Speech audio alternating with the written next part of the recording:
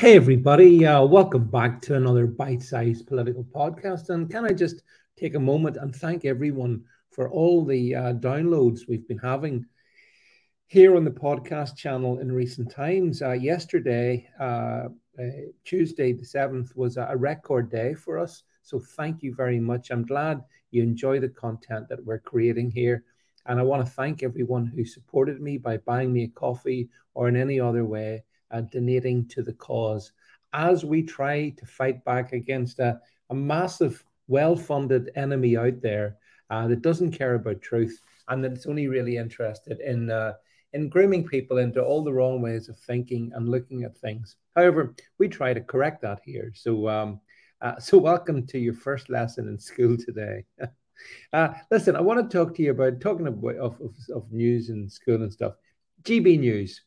Did you see that GB News have now recruited Conservative Party Vice Chairman Lee Anderson? I say what I like and I like what I say. Lee Anderson, yeah. Lee is got his own show now on GB News where he can extol the working class virtues that he perpetuates so much, so suddenly through his Twitter. Yeah, Lee's joining up with GB News. And also, of course, don't forget Jacob Rees-Mogg is also now on GB News. So, two conservative politicians join GB News, even as people like Mark Steyn are showing the door. And we're being told this is essentially, GB News reflecting all opinion. Well, pardon me if I take issue with that. I don't think GB News does. I tell you what I think about GB News. I think there are some individuals on GB News who do provide good content and who are well worth supporting. I'm thinking, of people like, for example, Calvin Robinson, and I'm talking about people like Neil Oliver.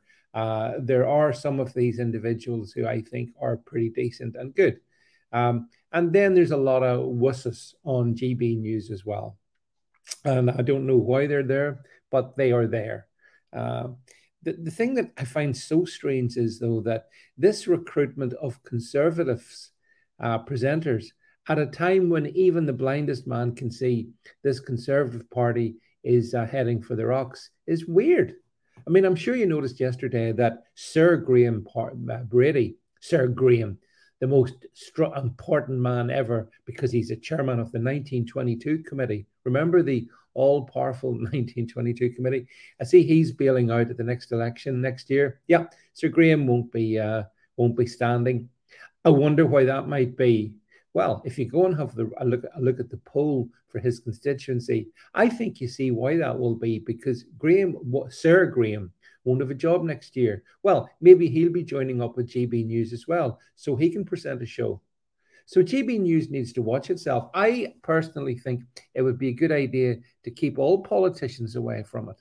Don't have any politicians on your show, on your scheduling GB News, because I think I think it lowers the standard. To be quite honest, I mean, you do have some presenters. As I say, I've named a couple of them who are reasonably good, who are pretty good. But then there are others that are so lightweight that were it not for the fact that gravity exists, they would float away into the upper stratosphere.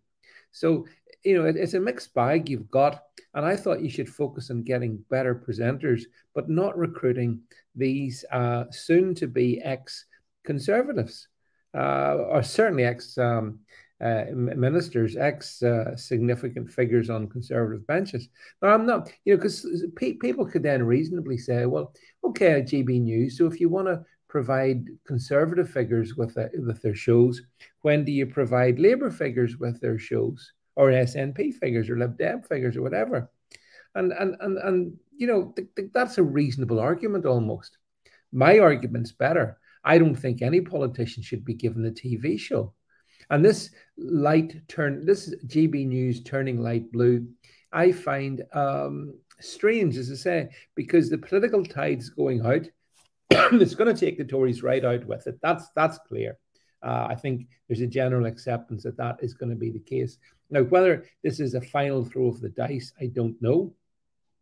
I do know that GB News has been punished by the horrendous Ofcom for allowing free thinkers like Mark Steyn, for example, to express opinion. I know that.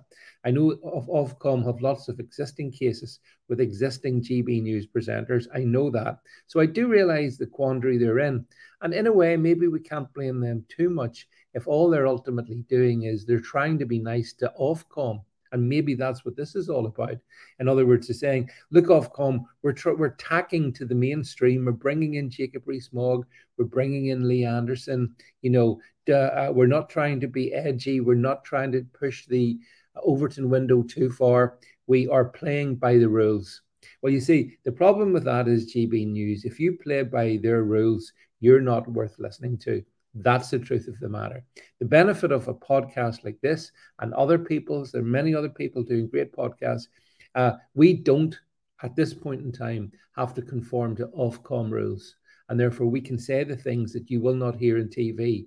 And that's why, to be honest, if you've got a spare 5 or 10 minutes in the day and you want to listen to stuff, you're probably better not turning on GB News and turning on this and other platforms where at least you will hear the thoughts which Ofcom don't want you to hear.